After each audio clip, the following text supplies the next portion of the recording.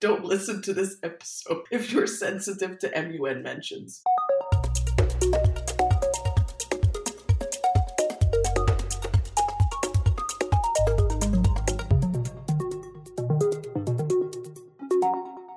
I think on our last episode, it was suggested for us to have some kind of drinking game where you say certain words, and then I think that then got twisted into an acid dropping game, which, yeah.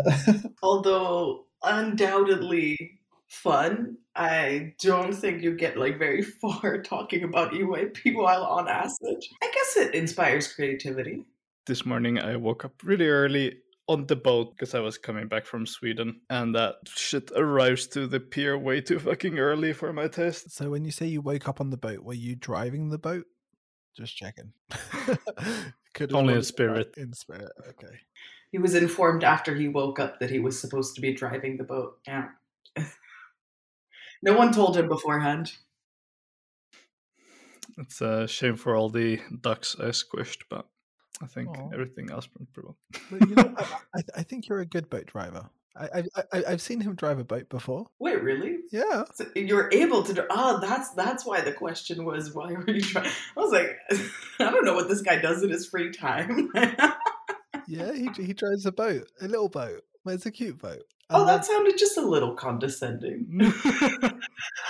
And once he was meant to like drive me on the boat, but then a massive storm came, and it was like, oh crap, are we gonna actually get back to Finland in time for me to catch my flight? And it was like I just made it. Like the storm, there was a massive thunderstorm, and it's a little boat, and like the waves are going way more than the boat, and then you're like, yeah, we're not gonna go through that. That's not gonna end up in a happy place if we did that.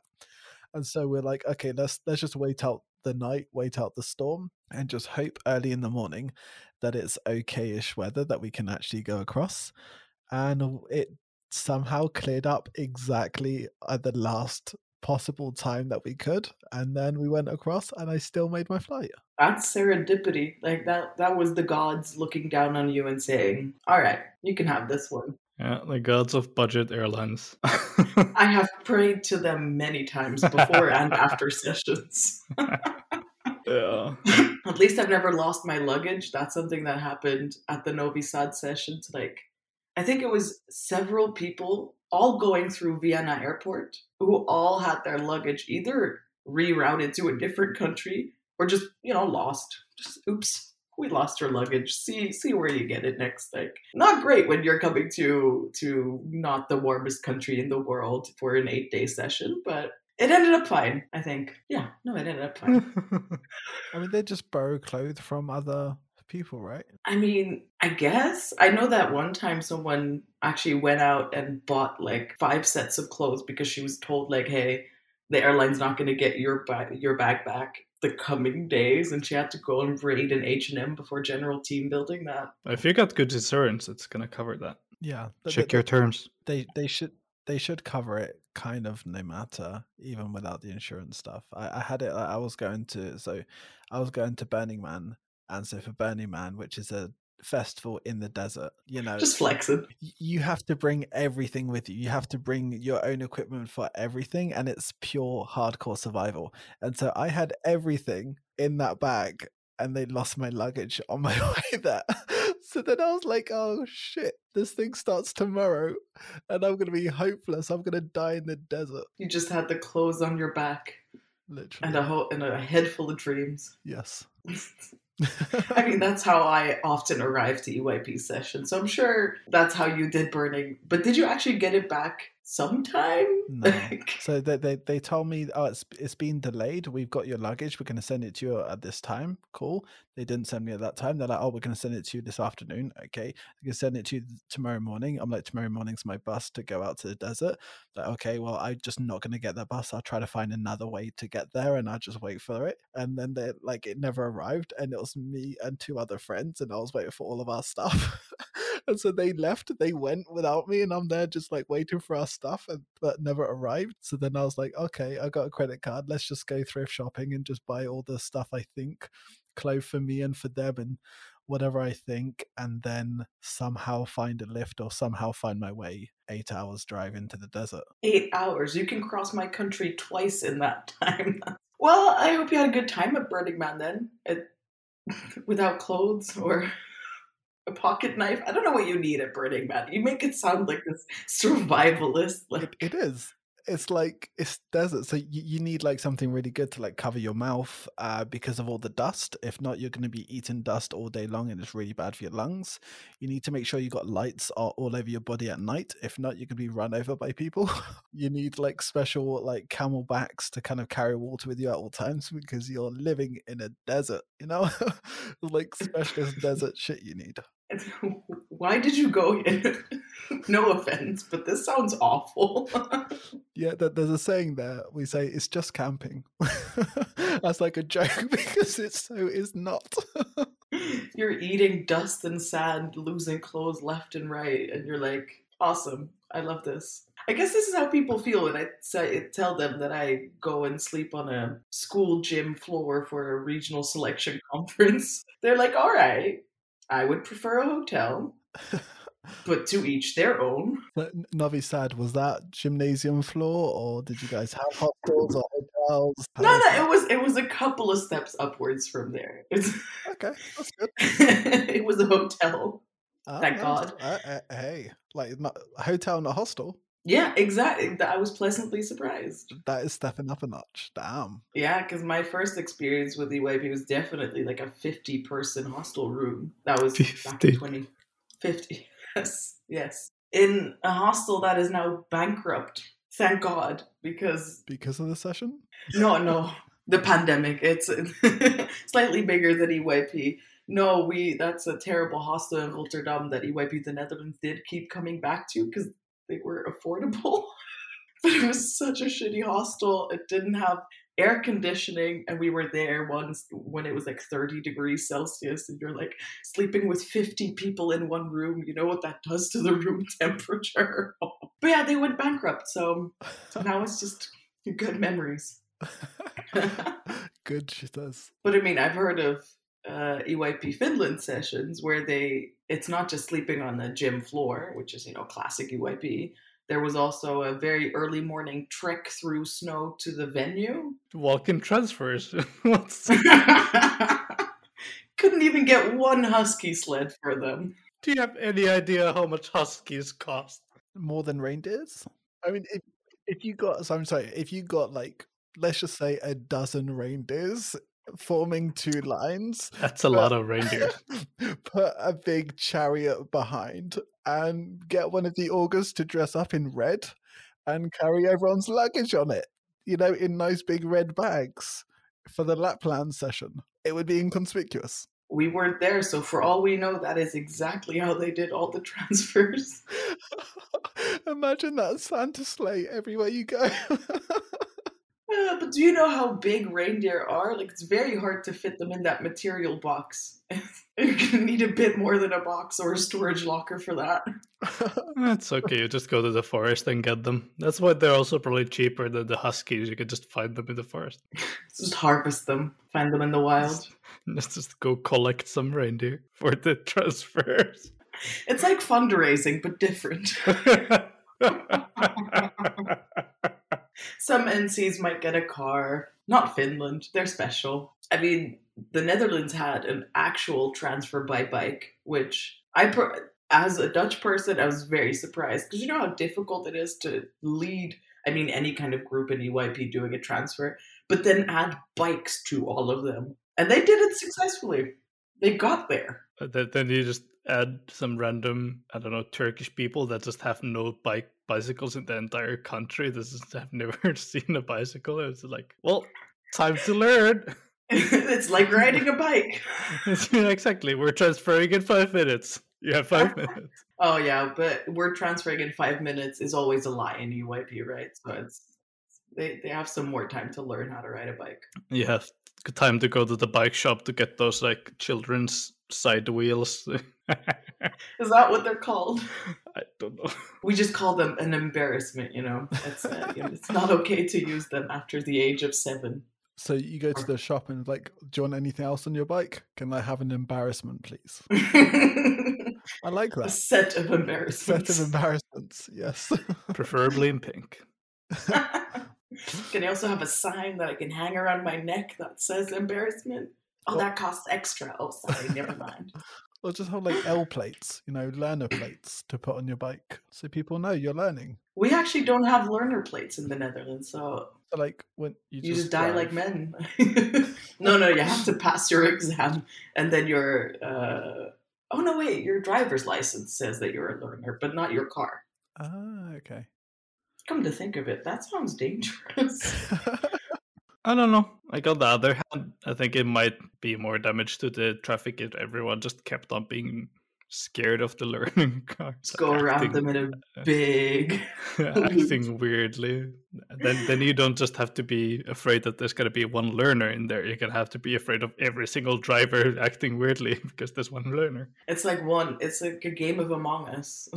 You don't know who's the imposter, but you're also driving at 120 kilometers. And then moving back a bit to Novi Sad, since you mentioned it earlier on. So as a bit of context, like Joel will know, the amount of episodes on here where I shit all over ISs. Like it is just episode after episode where I just tear into them and complain and say that they are not a good format for a session, and how I try my best to refuse to do them until being forced each time. And so, on that note, how was your Novi Sad experience as a non-loaded, very open question? As no expectations, but how was that absolute pathetic excuse of a session?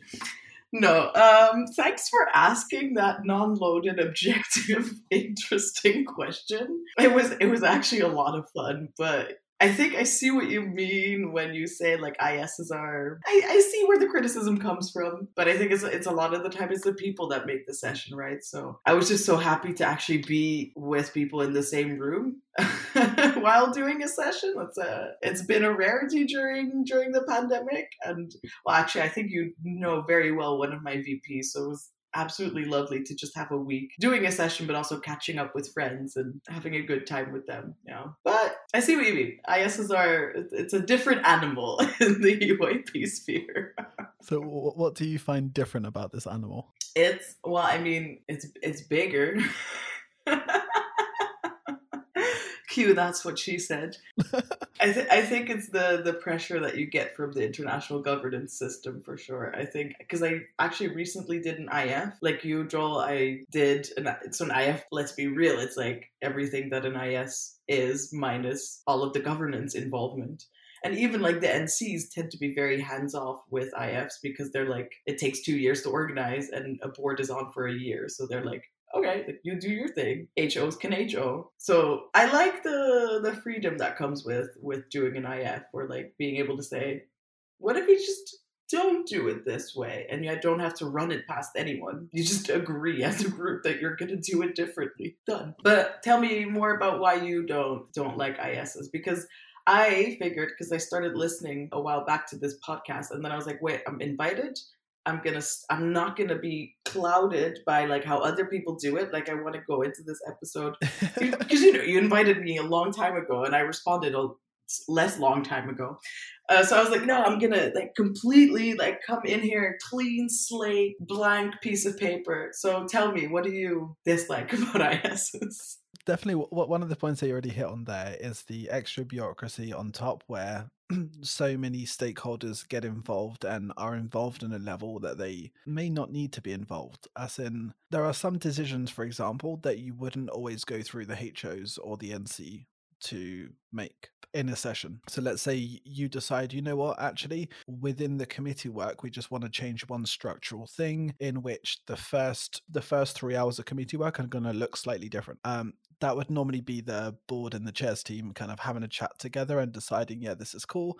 And then, yeah, maybe, informing the NC or informing the HOs to be like, oh yeah, this is something cool happening here. But with an IS, you wouldn't do that stuff unless you've got every single stakeholder's kind of buy in and presented it to everyone, and everyone sat down and criticized it and put in their own kind of thing into everyone's business constantly. So that definitely. But also, so for me, my first distaste for it was Tbilisi 2013, when a lot of the chairs team, I loved them as individuals. I knew them in previous sessions, but I did not like You them know in it's that going to be session. terrible when someone says I love them as individuals. As individuals, but in that team, I did not. I could not. There was only one person from that chess team that I could get on with, and that was Chamakina, and she was still herself, and she was still awesome. But the rest of the chess team, I kind of felt as if people were like, I'm an IS chair now. I'm too good for this. I'm not going to hang out with the media team. I'm an IS chair. Oh, delegates. Of course. They wouldn't lower themselves to the level of a delegate or a media team member. How very dare you ask that of them? You always had to, I know people would always like big themselves up for everything and kind of really show off all their new methods and stuff like this. And I'm like, I just want to have some fun, and I just want to connect with people. And yeah, I'm gonna do some like weird shit, but like I'm just doing some weird shit, full stop. I'm not doing weird shit to try to then show off to other people to kind of show, oh, I'm IS chair right now. Each kind of IS I went to, I did get that feeling, not always in the same way. Tbilisi for me was the worst for that kind of way, but each time I did get this feeling that whenever somebody went there, they're like, oh, I've made it. And I didn't really kind of get on well with that feeling. Yeah, that's, to me, even related to this bigger issue. So for you, it's very much focused on ISs, right? Like ISs inspired this particular attitude, which I think I agree, but in Novi Sad, because there's just no one who wanted to do an IS or chair anything in the network. It was very much people who were happy to be there and like grateful for the position, and more like uncertain if they were ready for the position, rather than they were being like big-headed and like, oh, like fuck you guys, I'm better than everyone. But I connect this to the ladder climbing issue in EYP. As have you heard it phrased in this way, like the how in EYP I see Joel nodding, I think it was an EYP discussions post, a whole thing. It's like this, the idea that in order to be a good EYPer, you have to first climb the ladder. You have to be a chairperson 4 times, and then you're allowed to be a VP once, and then maybe a VP a second time, and then maybe you chair a bigger IS or IF, and then maybe you do, like, it's this very like hierarchical. And on top of this, right, the ladders that are academic team and organizing a media team, they're also hierarchical. So there's first you maybe try a media team position, and then maybe you might be good enough for a chair's position. Whereas like, it's bullshit. Let's be real. As a chairperson, you engage with different people, different things. It engages different skills. And then, I don't know, we've all gotten very stuck in this path of you chair, then you VP, then you preside, and then you're better than everyone else. Then you preside on IS, and then that's the last session you'll ever do. And then you're better than everyone else for sure. Of course, yeah. Neutrally, objectively, of course. Because that's the ultimate, that you've reached the top part of the ladder, there's nowhere to go. Like, that's it. Exactly. Then you can just be like that cat meme with the laser eyes. That's like, I see no God up here except for me. That's me now. How does it feel being that cat with laser eyes? It's kind of lonely at the top. No. Oh, that's weird. I don't see myself as a proper IS president. I don't know why. Like, when I think of IS presidents, I think of all the older people and the people who were like my president, and I'm looking at myself like, who allowed me to be in charge of anything? Like, who put me there? I said this to the HOs, and the HOs were like, we put you there. And I'm like, bad decision. Like, all of us were just like, yeah, who put us here? Like, who made us do this unsupervised, very, very strange decision? But I have been thinking a lot about, because people tend to quit after this kind of a position. And I was like, oh, am I not just quitting EYP because I'm like, oh, that's just what you do after presiding an IS. But then someone was talking the other day, a friend of mine was talking about how they were like getting started on the board work and like discussing with their VPs doing something. I was just like, I felt bone tired thinking about doing that again. I was like, oh, it's okay. I've done it. I want to sleep. Joel, you seem to have your reservations about this. You don't vibe with that? No, I don't know. Maybe I just didn't cross that barrier yet. That's nice. I love that. I mean, I've crossed the barrier of now have a limited number of vacation days I have in a year. That's a bit of a problem, but it's I don't know. This is I every time I start that process of like, okay, I started work with a new board and built the entire team. I end up encountering so many people. It's like I want to interact with this person in this way. Oh, yeah. And that's why YP keeps dragging me back in. If I still want to really do this because there's so many every session that happens. Yeah, but that's something that I don't know who I discussed this with the other day, but that's if you don't have that feeling yet, if you're still like, oh yes, like let's get started with this team, then whether you're 19 or 26, like go for another session. I think that's exactly what motivates people to do their best for a session, to make sure that it's really a good one. But it's also the flip side of that also exists of people presiding sessions are doing these big positions where they just don't have the energy to do it anymore. They don't have the drive and they still do it. And you hear about it and then you see them being announced as another president of something. And you're just like, why the fuck are you taking this opportunity away from people that would actually do a good job? Instead of you being there reading your closing ceremony speech that you wrote for a previous session because you couldn't be fucking bothered. Yeah, no, I definitely see what you mean. They're like, dear delegates. Oh, no, wait. The classic president speech that's like, and thank you to the most important people of the session. You! Shock factor. No, but I see what you mean. I even... The most important person in the session, thank you, me. Everyone clap. I did so much work for this session. Thank you for appreciating this.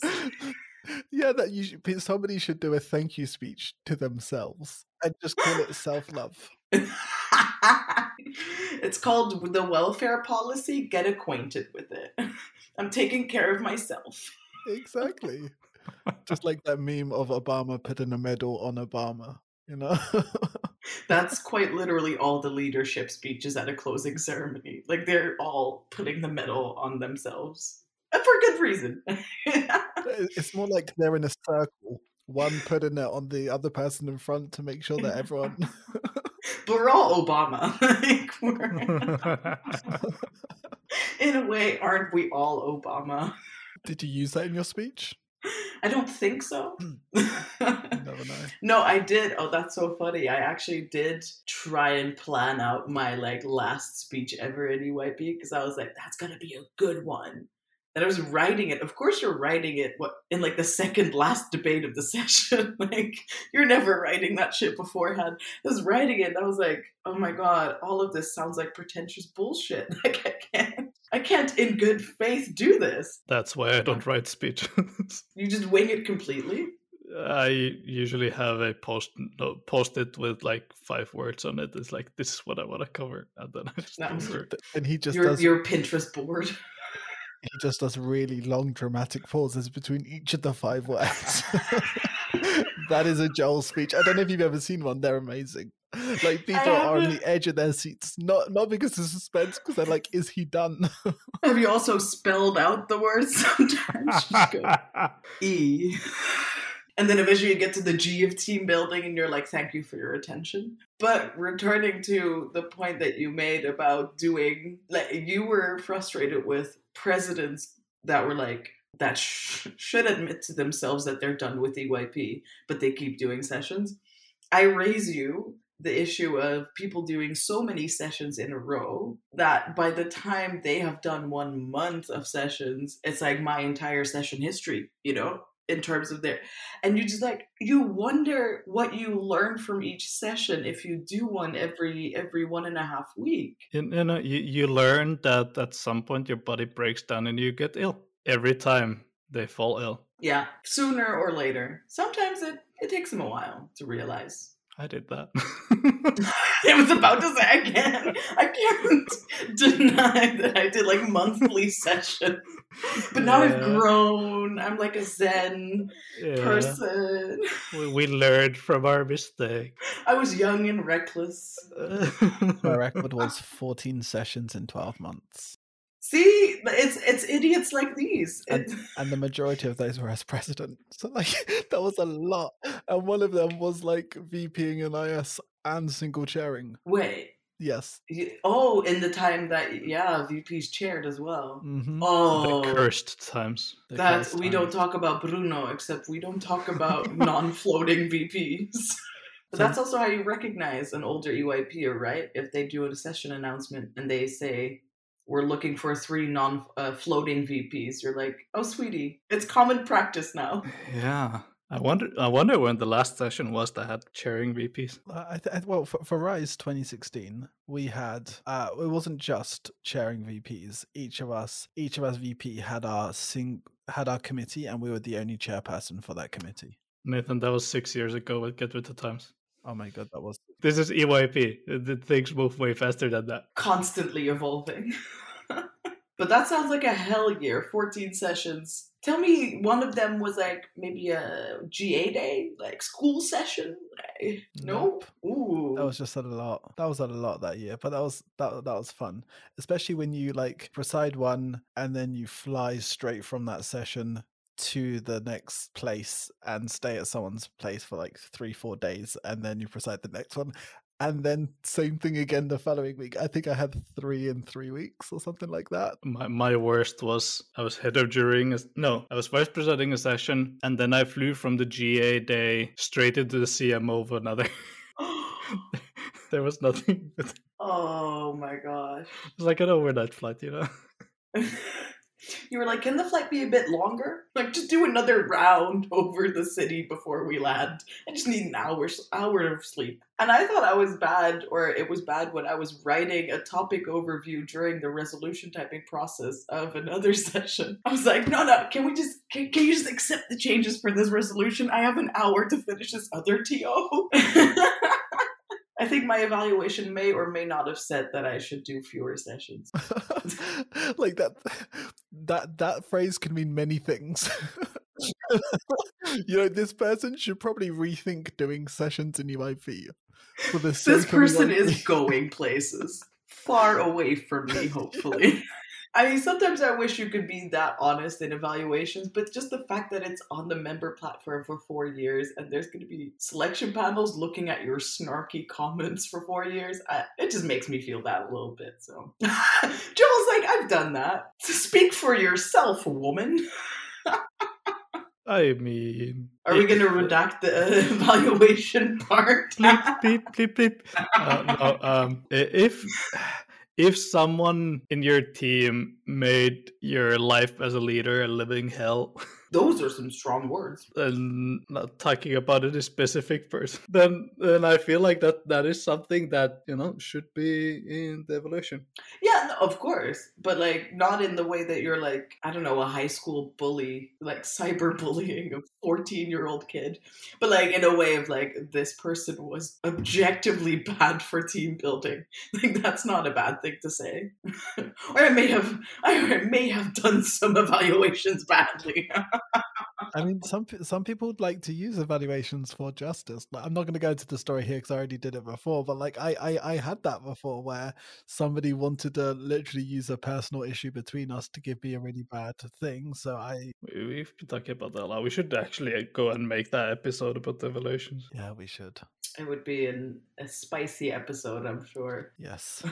Like back in the day of Rex. I remember those days where, like, it's funny that those days, because if you were going to preside a national session, that person would most certainly have chaired an IS first, because only IS chairs would be allowed to write recommendations, and the NC would want their members to have as many recommendations as possible. So as much as possible, the NC would always try to get a president who had already chaired an IS in order for them to be able to give recommendations. It was the politics behind this. Yes.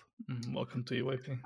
We're a nonpartisan youth organization, feedback based, volunteer led. We don't We don't do nepotism. Wink, wink. Yeah. Yeah.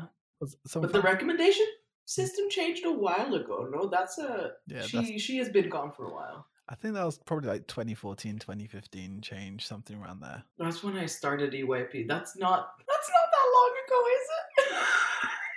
Yeah, it must have been like 15, 16. No, 15 sounds good. Yeah, it's around that time. I feel like I should know this, but Recently, I've been having chats with like some other NGOs that I'm trying to get more involved in. Like, there's this one really cool called Zero Generation, and they do a lot of like leadership training and training for trainers and this kind of stuff. So they do really, really, really cool stuff. And I was having like a bit of an onboarding kind of chat, and we were kind of like comparing a little bit of like what EYP does for knowledge transfer versus like this organization.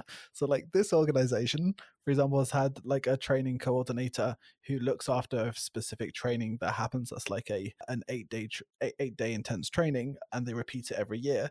And it's the same training coordinator who's looked after it for the past 6 years to ensure continuation, to make sure that you do something once and you do the same thing, but you make slight changes based on the feedback. You do in-depth needs analysis. You go through all of those kind of in-depth. And like they said, yeah, well, the thing is, what we don't want to do is to just change the people every year, because if you just go through and say, okay, this year we have these people working this stuff, and the next year that's going to change, next year that's going to change, then you have a complete loss of knowledge transfer.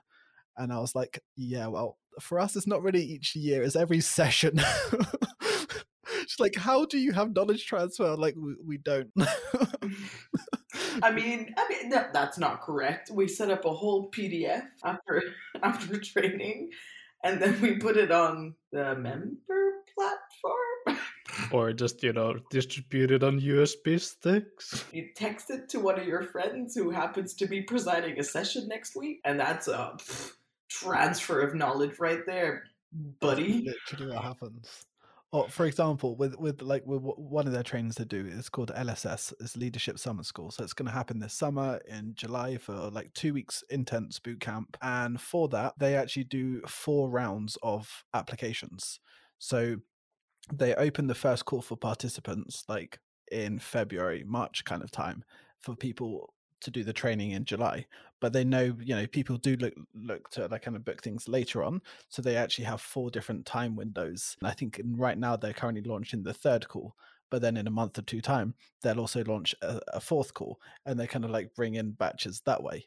And it's like, I'm looking at all of their stuff and how organized, thinking like, what the hell? How do you have, for all you listeners of the podcast, the 4th round is opening in just a short month. Be sure to check it out. Literally. But when I started to like look into all that stuff, I start to realize that in EYP there are so many things we do so incredibly well, but I find, I don't know, at least for myself, when I was in EYP, it's like we're in EYP, I'm blindsided and I only see EYP standards and what we do in EYP, and I don't look out any other NGO or how anyone else does things. And we do things the EYP way. And most EYPers I know only kind of do EYP, don't kind of like sidestep to other organizations to then bring things in. I've been known to attend an MUN session myself. The cursed word. Garbage. No, but you're right. No, but I see what you mean in that, like, you've got the blinders on that narrow your vision, and you're like, EYP is really cool. What we do is really cool. Our methods are the best. And then either because you don't know that there are other organizations, or because you're just telling yourself, like, not important. Like, it doesn't even warrant looking into. I get it. Like, how old are you when you start seriously doing EYP? 17? Man, if I knew what an NGO was at age 16, I would have been surprised. Like, you do a lot of growing and learning.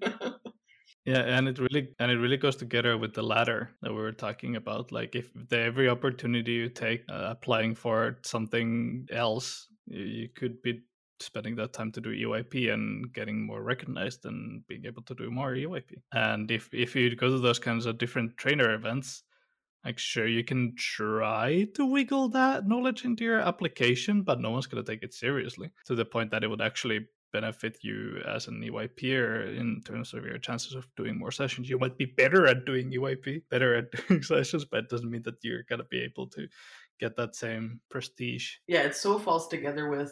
So I'm actually writing my master's thesis right now using sociology and this theoretical framework on hierarchies, which, bear with me, it's somehow relevant. But they, in that theoretical framework, they say there's this, field, sociological field.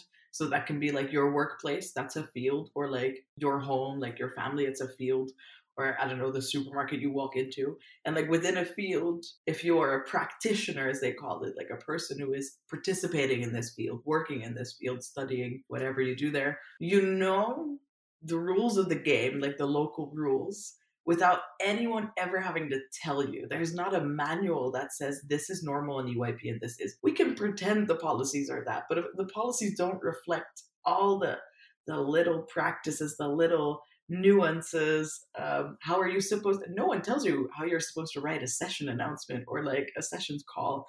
You just kind of do it, and you learn that by being in the field and by going to a session and by working in an NC. And so I was thinking about this because obviously my two obsessions currently are the thesis and wrapping up EYP. But if you're a very talented facilitator, team facilitator, that doesn't mean you're a good EYP chairperson, because there's a lot more to it than being a facilitator. Even though, let's be real, we like to pretend it's just team facilitation. It's like it's that easy, like you can just step into it. But there's a lot more things that come with being in an EYP team that you also have to be aware of. And if your behavior shows that you don't know these rules yet, it might be reflected in your evaluation. And then next time you apply to a session, that shit gets in your way. And so it's so interesting how we gatekeep EYP, even though it's a very inclusive and wholesome organization. We're like, there's these rules that you have to stick to and you have to climb the ladder. It's very, gatekeeping is the only word I can think of. Gatekeep, girl boss, slay queen. I think it's a really great insight for people who, let's say from Novi Sad, who are reading their really, really shitty evaluations, for them to kind of then listen to this to be like, why did I get such a shitty evaluation? When I facilitated my team really well, you did not exhibit the behaviors that were expected and that were never told. But that's it. That's literally it. You can be torn down on not knowing something that, frankly, no one could have told you. Sometimes, not all the time. Sometimes a bad evaluation is because you just did badly. By the way, I want to clarify here that I didn't write bad evaluations. As in, I really liked my whole team at IS. Sure.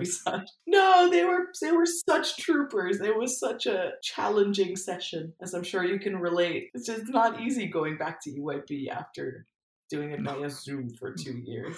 No, it's not. But I kind of want to catch on to something that Nathan was talking about there, about how other organizations might do knowledge transfer better. I think EYP actually has a pretty decent running with knowledge transfer. It's just that we do it in a very limited way. Instead of doing knowledge transfer about how to hold trainings year after year in a continuous developmental way, we have knowledge transfer in what's Fire Recycle. Don't forget the Disney method. Yeah, it's like we knowledge transfer these very specific things in a very enthusiastic way. But then it's wait, don't forget the types of delegates module. But you have the lion and the turtle and the owl. That was my favorite. Like the thing is it's very much like Chinese whispers, in the sense that it's one person who does one person probably started off by actually doing research, actually taking a look at some really great academic papers and building a module from there, and someone takes a look at that. It's like, I like that module, I'm going to do it as well. Take from their notes and then does it, and someone looks at that one. And I don't know how many generations that got to. When was the last time anyone in EYP actually confirmed our Fire cycle versus what was actually written in the I feel like Christopher Tripp may have been active around that time. Yeah, and it gets so twisted. I was just thinking about this, especially when it comes to the Fire Recycle / Tuckman's model, where you think that you get to the final stage, and by going through this, okay, so you have a stage and you have types of team building games you can play in that stage. So people come to the session and they think, okay, so I do this type of a team building game for this stage, this type of a team building game for this stage, etc. And once I've done this final type of a team building game, I'm done. And then you see them doing a conflict game at the end of the day and being happy with how they've managed to build a team. It's like, that is such a fundamental, like, that's fundamentally misunderstanding the Tuckman's model. Triggered me so bad to realize that. We're like, I never realized where it's coming from. Like, why are people playing Abigail at the end of their team building? It's because they think that's the final step that they reach to the end of Fire Cycle, because that's what was listed in that team building module. But don't forget, it's also, right, people have like a 2-hour delay in their plan. So they really end up playing Abigail at 5 to 6, and the organizers are knocking on their door at 6:05. I don't care about your debrief. I have a venue manager about to kick my ass here if you don't leave the building.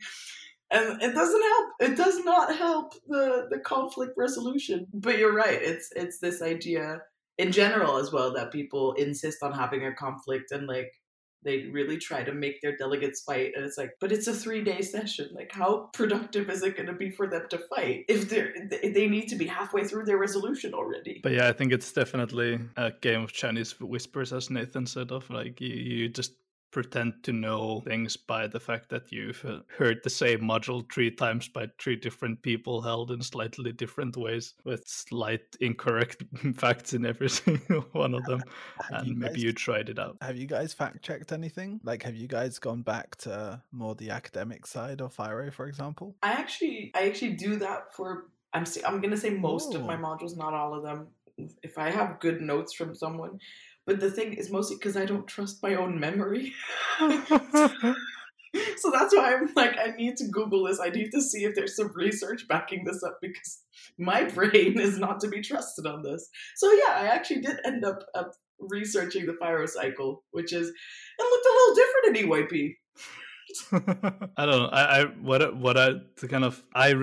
The modules that I actually enjoy making these days, I don't so much base them on this kind of academic research anymore. Like when I was trying to make modules a couple of years ago, that's where I would be taking it from. But I don't have the time to properly go through those, and just like gazing it over and trying to make a module based on that, that's not really based on academic research. So these days I make module based on my kind of the experience that I've had in EYP and what I think might be the reasons behind that, and then we can have a conversation about the different experiences that the people in the training have had with that. Oh, but then it's actually interesting, because then I'm wondering, do you think a module is supposed to be like sharing experiences and building on each other, or is it like a class? Like, are you supposed to learn anything?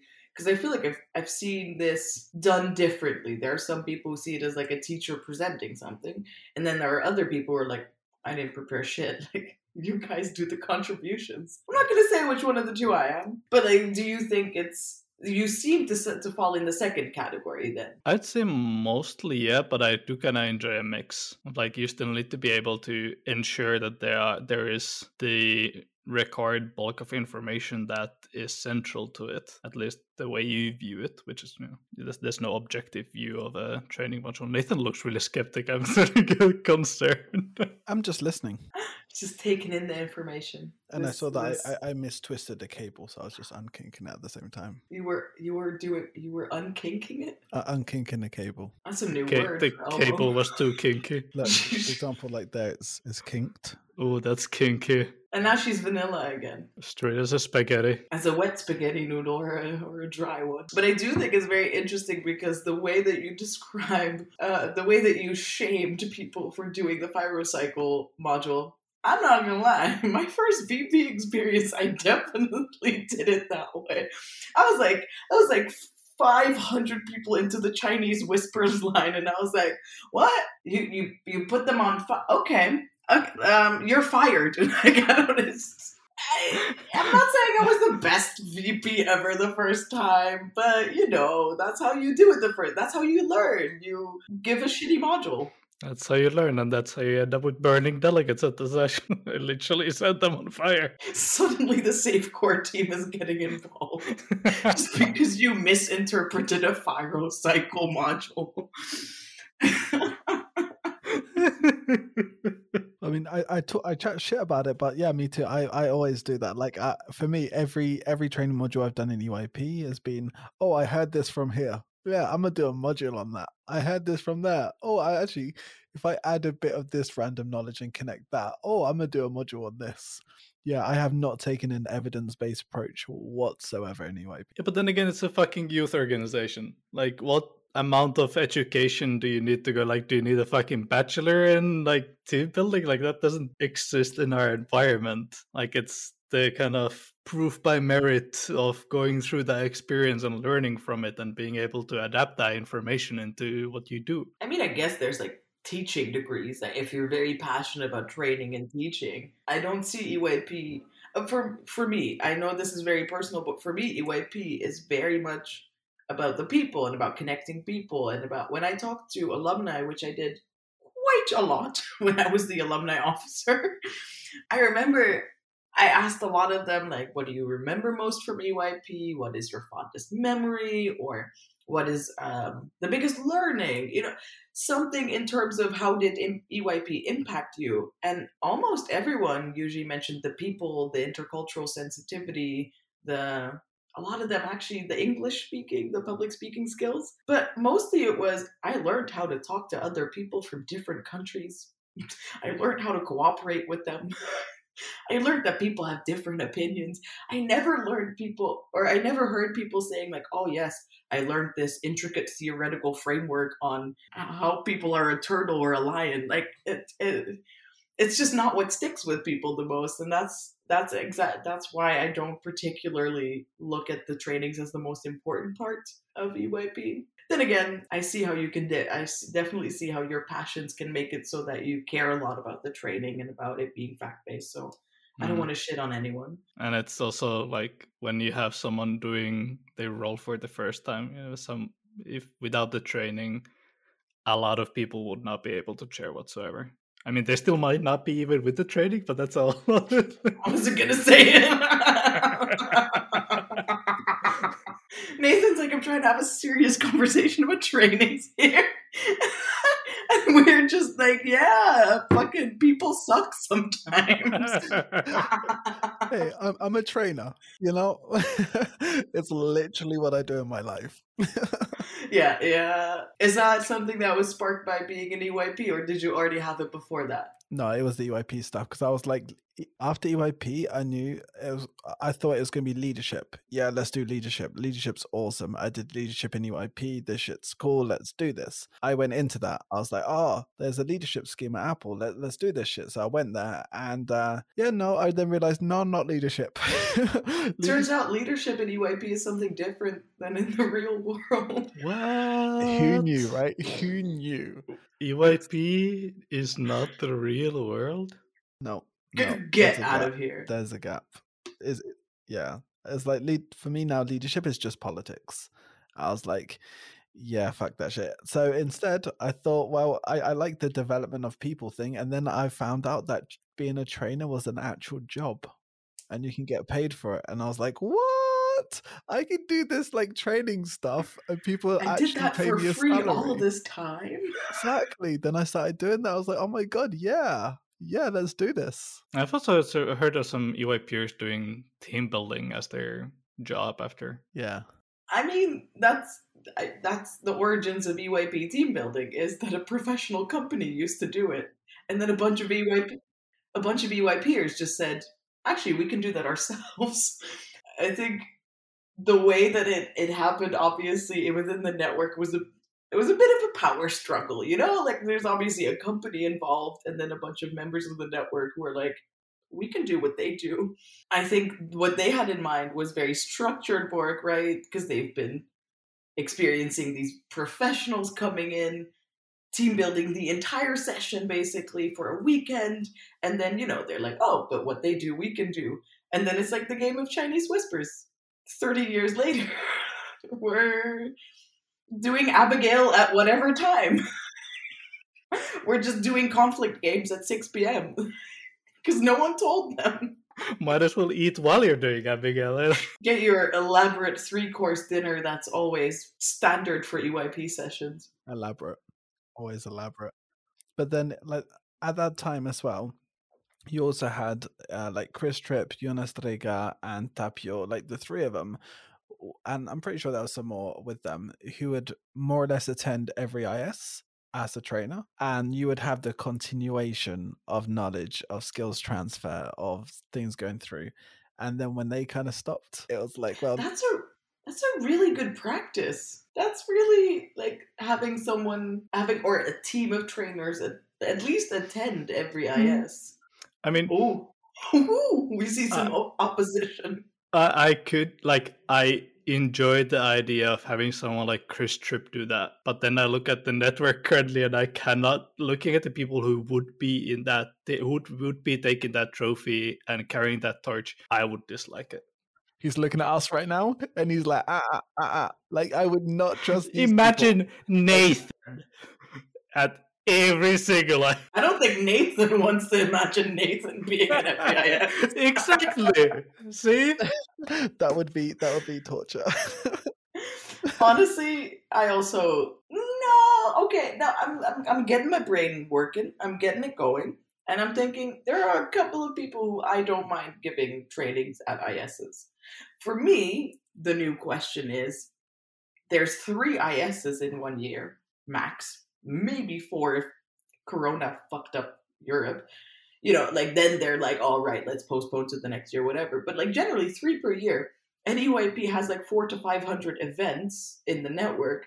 So to me, the question would be sending a trainer to 3 sessions out of 400. How much of a difference is that going to make in the network and its training? Yeah, especially when you have those like people with their top hats being better than everyone in that training. Can always the ladder people. Ladder people. Yeah.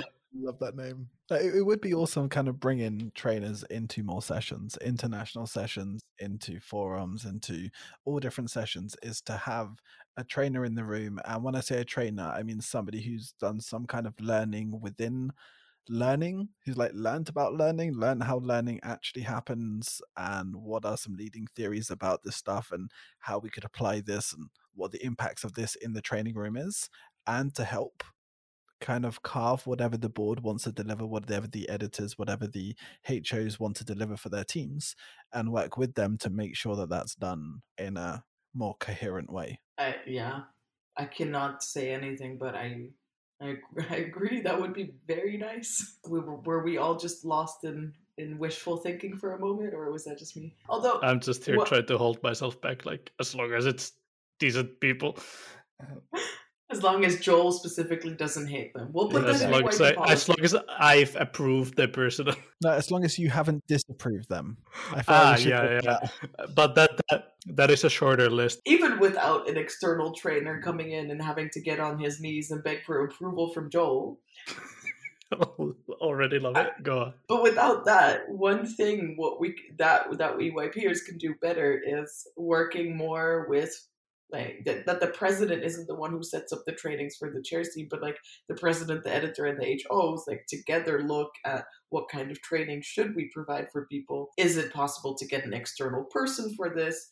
If so, like is that something that can be arranged? Because usually you have a whole day for trainings, right? You have a whole CMO, CMOJ, however you want to call it. And it makes sense to work together on that. There's a lot of skills that overlap. Yeah, and I especially think like in general, the idea of an external trainer, whether that's just an EYPer, can be a very useful thing because doing leadership work it's enough work with the session by itself. Like having to come up with a coherent training on top of that is just unrealistic in some scenarios. And I think a lot of sessions I think we used to have a lot more trainings in EYP sessions, but these days maybe it was like a budgetary thing. We were just trying to minimize the amount of officialness, and that kind of just fizzled out. And I was like, one session every blue moon has that. Maybe that's something we should start doing. To be fair, I think the digital era negatively impacted the CMO day. My God, that's a whole conceptual statement. That's a whole debate statement. But the digital era made it very easy for people to say, oh, in the 2 weeks leading up to the session, we'll have 1 hour trainings every Monday, Wednesday, Friday. And so we don't need the CMO day, or we can do CMO day shorter, or CMO day can be spent getting to know each other. And I mean, if you've first done trainings and then do the getting to know each other, I wonder if that works well. Like if you've already been in trainings with each other, you're getting to know each other already. But I've had sessions where it was supposed to be on site, then it went digital, and then they say, oh, we can shorten CMO day, right? Because you can just do trainings beforehand. And if you carry that on into now going back to on-site sessions, there's now a generation of EYPers who started chairing with maybe 2, 3, 4 hours for a CMO day, and they're now going to be I've seen sessions that did 4-hour CMO days just even without that sort of justification for it, just because arrivals is late and then you have food and suddenly you have 3 hours of training including team building, have fun. That's the classic one. It's always, oh yeah, you can do team building and trainings at the same time, right? It's like, what do you think team building is? Do you think we're going to make flashcards together? Like, we're going to be doing God knows what, but definitely not training. That's not team building. Or is it? I see Nathan, the trainer, has been silent. I think we should just not unleash Nathan because we're getting too much content. Unless you have something you really want to say. No, not anymore. Excellent. Has he been shamed into silence? I have. Classic. Joe's always shaming me into silence. Yeah. I'm going to call the Safecore team on you. This is not okay. Yes, hello? That's like the first pancake. You fuck it up a little bit and you try better the next time. It's like with your first module or your first sessions. First one's a bit messed up. I hear people say that about their kids. The first kid's like the first pancake because it's always a bit messed up. Living proof. Exactly. Are you the first pancake? I am the first pancake. Being a first pancake isn't always bad. As in EYP, your first session isn't all bad. It's just there's a lot of learning points. And depending on who you are as a person, you will take the learning points on and you will develop, or you do the same thing all over again. Who's to say? Probably the latter. I choose the latter. He's fully thinking about TBDCIS 2013. It's like, it's a ladder. Exactly. I say that the legal disclaimer, team of TBDCIS 2013. I don't know you. At this point in time, I was still doing MUN sessions. Forgive me. She said it again.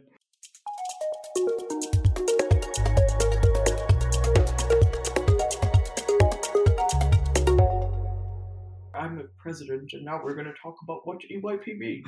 This is how you continue doing EYP, dear delegates. The most important person was you, the listener.